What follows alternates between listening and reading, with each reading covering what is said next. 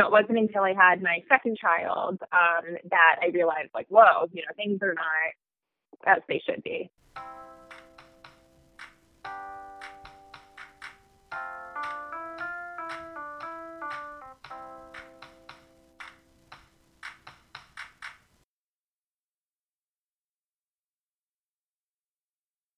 Hello and welcome to Life with Ed, the podcast. I'm Julia Worth, your host, a registered dietitian here in New Haven, Connecticut. And I hope you're all doing well. I hope you're staying safe. Just want to make sure to say that up front. I know this has been a crazy couple weeks here, and we're all probably a little stressed out and overwhelmed right now. So hopefully you can take this time to relax and learn a little. We have a very different show than usual today. We are talking all about autism spectrum disorder and its impacts on eating, and how it often correlates with severe picky eating or even ARFID. We had Tiana, a mother of a girl with ARFID, on earlier this, winter. I think it was February, for Eating Disorder Awareness Week. And you probably heard a little bit about ARFID from her, but today we're hearing from a dietitian who works all with children with autism, and she has so much information to share, and honestly, so much more on her website and her Instagram. If you have a child with autism, or you work with kids with autism, or you have a picky eater, she is someone to check out. So definitely, check her out. Her link is in the show notes. Before we jump into the interview, as always, I have an article of the week. And just to keep it consistent this week, it's all about autism spectrum disorder. So this is on the Eating Recovery Center's website. I'm just going to read you a little bit about it. I think it's something a lot of us, especially if we haven't had someone with autism in our life, don't know about. So here we go.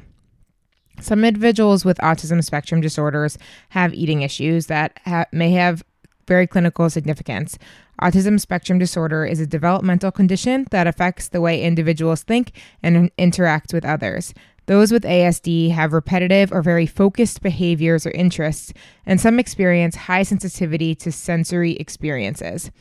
Depending on severity, along a spectrum of varied symptoms, sensory experiences such as smells, tastes, textures, noises, and body sensations may be uncomfortable and perceived as harmful to those with ASD.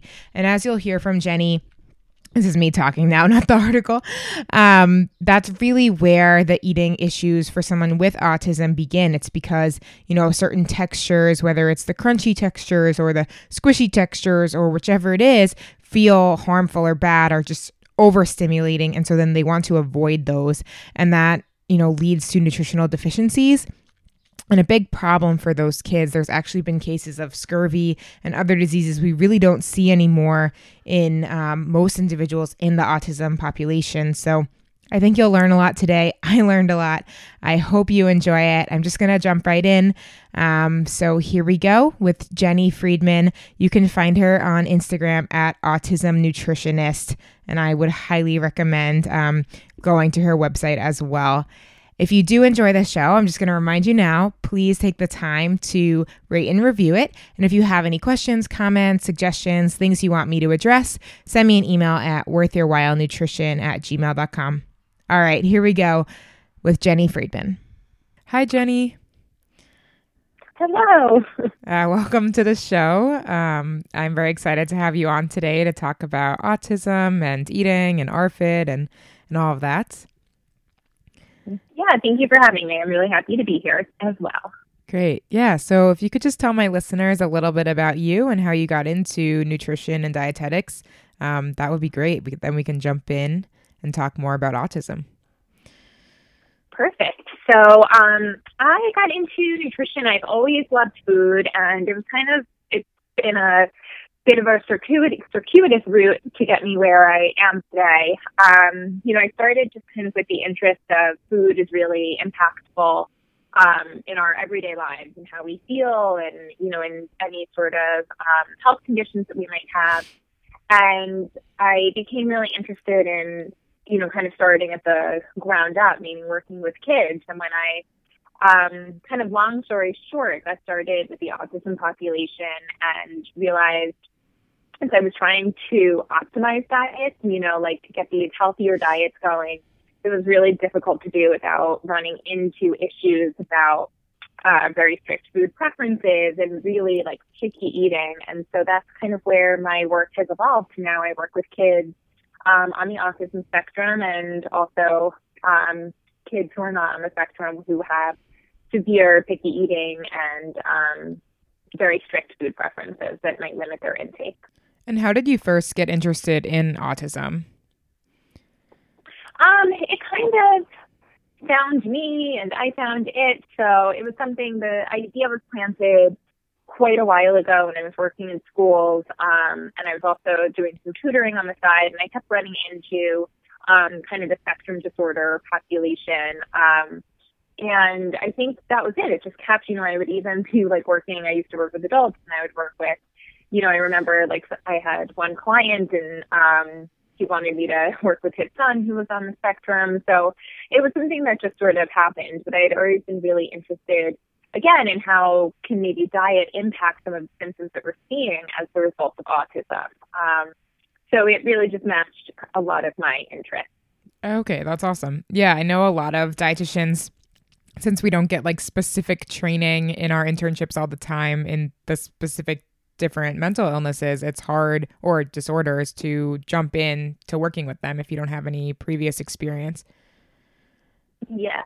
Yeah. So it's definitely tricky. And I think there's more and more a focus or a demand for that. So I hope that, and it kind of sounds like things might be changing a little bit, but yeah, I was largely self-taught, I guess. Yeah. Same for eating disorders, I think, for the most part. Yeah, definitely. Yeah. So could you explain how autism impacts a typical relationship with food? Yeah. So it's not, it's not like cut and dry, and there's no exact, we can't say definitively a child has autism, they're going to have issues with eating. Of course, it doesn't happen that way. But studies show that anywhere from about 50 up to like 80 or 90% of kids with the spectrum disorders do experience some sort of difficulty with eating. So often we see, just a very limited diet repertoire, and often that's impacted by either, sort of a rigidity or a preference for routine and sameness. The number one biggest thing that I see is a texture and sensory issue. So some sort of, like sensory processing involvement. It can be oral motor. It can also be digestive. So those are kind of the biggest issues that I would say that can, that we tend to see in the autism population that can impact what and how somebody likes to eat. Yeah. And with that kind of like pickiness, I guess, or when a texture, doesn't seem like they can eat that texture or be around that, do you tend to see impacts on their, body as well? Or is it mostly impacts to like having a normal routine to eating or eating with a family? Definitely see it as an impact of what they're eating, and definitely how they're eating, who they're eating with, where they're eating, maybe how they're preparing the food. We do know that the autism population is at a higher risk for nutrient deficiencies. It's interesting, though, because we do tend to see that kids on the spectrum tend to be overweight as opposed to having an impact on their growth. And that's really like a big challenge for parents, because they go to doctors, and the doctor says, well, your child's growing fine. Everything seems okay. Their growth curve and weight trajectory is totally fine. So I think they're okay. But it's more of what's happening on the inside that we can see. And I guess, impact to their body, often digestion and like constipation is a bigger issue. So do you see like specific deficiencies at all, or a kind of a wide range depending on what they're comfortable eating? Yeah, it can be a wide range. I don't do testing necessarily across the board, so I'm probably not the best person to say, I always see this low. But, there, if I'm working with a child who like really doesn't eat any fruits or vegetables, they may not have any true deficiencies, but we know that they're missing out on key nutrients. Right, of course. So, like kids have been known to, in the literature in particular, be low in like zinc and vitamin C. There have been a couple of cases of scurvy reported in children with developmental delays or some sort of other, not like chronic health condition, but more, I guess, a developmental delay or ARFID type situation. So, they're definitely out there. So how do you help parents distinguish between like what's normal picky eating that like a child might sort of grow out of or, get over at some point, and what is picky eating that needs to be addressed as a problem? Yeah, it's a great question. Sometimes it's really obvious to me, and I guess I look at things like, is the diet stable? Is the child continuing? Is the child eating the same number of foods? More often, I see kids are progressively restricting their diets, so they get more and more, smaller and smaller, and less diverse over time. Right. The total number of foods that the child's eating, are they eating foods from all food groups? Are they able to eat with the family? And it's really a big picture. So I look at kind of where and how and what they're eating, what the weight trends are like, the larger pattern of when did this start and how has it been evolving. So it's really difficult to say, I think this is, this should resolve, or, right, I don't know. I don't know where you're going to be in a year. Right, and you don't want to say, you're fine when you're not. Right, of course. Right, and if a parent's concerned, I'm of course not afraid to say, no, I don't think there's, need to have an intervention here. Let's wait and see. Let's give it a couple of months. I'm not afraid to say that, but more often the concern is coming from, a good and thoughtful place where it's let's address some of these issues now, because the longer they go, it's, the more difficult they are to resolve. Right. And I think some of the things you're describing, at least from questions I've received from listeners, can become normal and can seem normal in the family. They just never eat at the table with us. Isn't that fine? Or right. they never eat vegetables. That's normal, right? And it can kind of be overlooked if it's not pointed out as a problem. Right, that's true. And that's to that point, I have a couple, more than a couple of clients who said it wasn't until I had my second child that I realized whoa, things are not as they should be. Yeah, because you don't really know. Yeah, right. And it's tricky to know. And what is hard is picky eating is normal. That is a typical developmental phase. Yes, kids don't really like vegetables. That is true. Yes. Often babies will eat more things, and as they grow up, they tend to limit their diets, become pickier. All of that is true. So it's really hard to understand where we're drawing the line, or where it becomes a potential issue. So if you're going to say one thing to look for, a couple of things to look for parents to have as a litmus test of whether they should seek help or not, do you have a suggestion? That's a good question. Typically I would want to see a child eating a food from every food group. So fruit, vegetables, starch, kind of a traditional protein, a dairy, if that's within the diet. I think it's a big sign if a child is super rigid about what they're able to eat. So, we'll only eat cereal out of that one particular bowl. Right. We'll only have one brand of the 5 foods they eat. Yeah. If they are eating the same thing day after day, and being unable to eat with the family or eat with others is definitely, I think a reason to look out, to reach out and say what's happening here.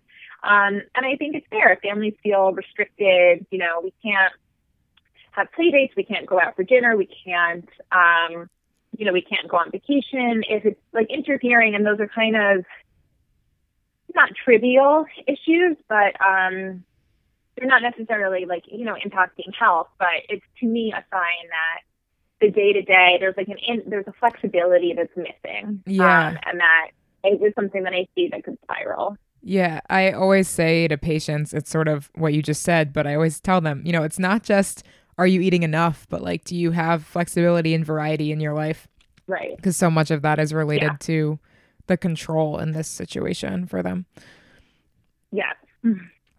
So what are some Yeah, ways definitely. families can help their child recover from picky eating, or like ways that you work with them to help them recover? Yeah. So I am all about exposure, so very often I hear, like, well, they'll never try a new food, they won't eat anything new. And when we sit down and look at it, the child isn't actually getting the opportunity to eat something new. Yeah. And that's usually for a very good reason because it hasn't gone over well in the past. Mm-hmm. But it's really important that kids aren't exposed only to their, same three, whatever preferred foods day in and day out. So I'm really big on exposure, and I work a lot with kind of sensory desensitization. So what is triggering you, and how can you use food to help overcome that and help you feel more comfortable? And I guess one of the other big things that I work with parents in the interim is, kind of identifying what are the child's preferences, what are their aversions, what's missing in their diet, how can we work within their preferences to help expand and to improve nutrition. So it comes down to, and I always look at meal time, so environment is a really big part of things as well. We just want to make sure that kids are supported, and some basic things like no TV on, but we go a little bit more in depth as well. So, it's a combination of things, and it looks a little bit different for everybody, but I would say really big on definitely exposure, optimizing nutrition, and the environment for everybody that I work with. Do you work on exposures like in session, or do you discuss with parents like this is how to expose foods, and how do they do that? Yeah, with both. So I work virtually Right. with a lot of my clients. And then, it gets tricky if I'm working with like a 3-year-old because it's difficult to do things online that way. So then I'm really providing strategies, and we'll do kind of video meals where I can be there, or I'm receiving a recording of the meal. So then I'm really working primarily with parents to get strategies. When I work with older kids, or when I work in person, then I'm doing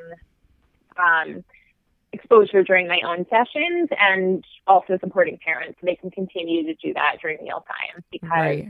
I think it's really important to have it be, in the natural environment as well. And when you say The more, the exposure, better. oh yeah, for sure. When you say exposure, could you break that down for a listener? Like, what does that mean, and what does that look like? Yeah, so it's as simple as, like when I kind of give that as blanket advice, it's as simple as, is the child like needing new foods? Are they seeing them? Are they having the opportunity? Like seeing is a very basic, and for some kids it's really difficult, but for many kids they can tolerate having the food, on a counter, or seeing somebody else eat it, because, a lot of kids are missing out on those opportunities. So, I advocate for just having new foods around all the time. If they can go on the dinner plate, on the dinner table, if a child can interact with the food, with a food, if they're doing cooking or grocery shopping, anything. And I provide a lot of ideas for ways that we can do that, play with food. And then they're not only getting kind of the exposure, the meeting the food, but they're also getting to know it a little bit better through their physical senses. Yeah. So it's like a variety, kind of a step, like a big chain of exposure. But I would say the minimum is just, kind of serving one new food at a meal, and that just will look a little bit different for each child depending on the severity of their aversion. Yeah, I think that's a good way to say, like, if you haven't seen a food, how are you supposed to feel comfortable eating it, right? Like, right. I'm not familiar with every single food because I haven't lived, everywhere in the world, and there's different types of foods. Right. And I remember like traveling to Taiwan and being like, that doesn't appear like food to me, so I wouldn't put it in my mouth. And that's the same as a child, right? If they're not used to seeing it, then why would they eat it? Correct. Totally. Yeah. And if they're not used to seeing it, they're not sure right, how it's going to taste, how they're supposed to eat it. Yeah. All of that stuff, like what it's going to feel like, how it's going to make their body feel. All of those things are a really big question mark.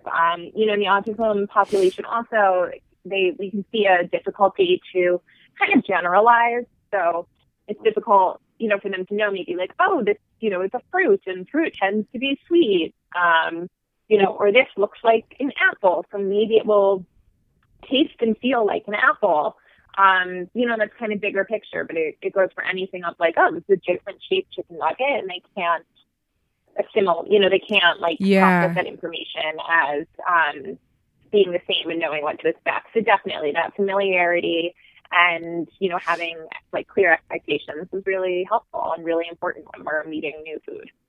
And what kind of advice or encouragement do you give to families? Because it sounds easy, like when we talk about it or when you hear a practitioner talk about it, but at home, if your child is, acting out or having behaviors because you're trying to get them to eat food, it can feel like a totally different problem. Yeah. It's not easy. And it is not, you might get some kind of those miracle moments, but it's definitely not easy. It takes so much time and so much patience and so much perseverance, and that's just what we talk about. And really, I try to break it down and look, it's not as simple, it's not a binary activity of eating versus not eating. Yeah. I really encourage families to look at the baby steps that are happening. So, if a child has never met new food before or, it's been a while, they can tolerate having something on the table or on their plate. That's a big step. Yeah, no, for they're sure. not eating yet, but that's one step to getting there. So, all sorts of interactions, whether they're touching a new food, they're just being around it, they're licking it. Those are steps that are helping them learn to eat and helping train their expectations, become a little bit more familiar and a little bit more comfortable. So, it doesn't happen overnight, and it doesn't, it's just not as simple or clean as we would like it to be, unfortunately. Right. Just I don't know, I always tell clients, with any sort of eating disorder, it's never going to be a straight line in your recovery. Correct. And of course, the same is true for picky eating. You have one bad experience with the food and that might set you back quite a ways. Yeah, exactly. Right. And exactly. It's not a straight line, and it's not, it likely won't progress the way we are expecting it to or hoping that it will. But that doesn't mean that it's not happening. Right. Yeah. And if a parent or someone asks you, where do I go for resources for dealing with, different issues when it comes to eating for a child with autism, where would you point them? I would point you to my website. Yeah. If I can be yeah, please share. A little selfish there. So you can definitely check out JennyFriedmanNutrition.com. And the thing is, the internet can be a scary place for this. Yeah, for sure. So you can find there are good resources available. I actually have a lot of books that I like linked through my website as well as recommendations. And I think those are a safer place to look than, getting lost through Googling. Yeah.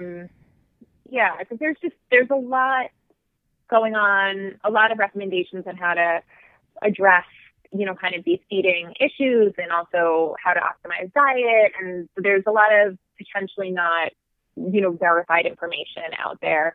But a lot of the books are great. I also love the SOS approach. So that's something that you can look at as well. And they have some great resources on their website. Awesome.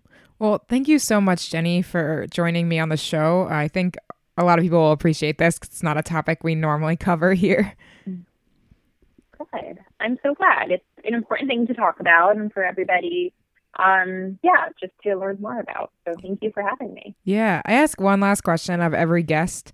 I think my listeners are now very into it, so I can't forget. So what is your favorite food? Ooh, that is tough. I love food. This is boring, but I love cauliflower. Okay. That's a good one. Jumping to my mind right now.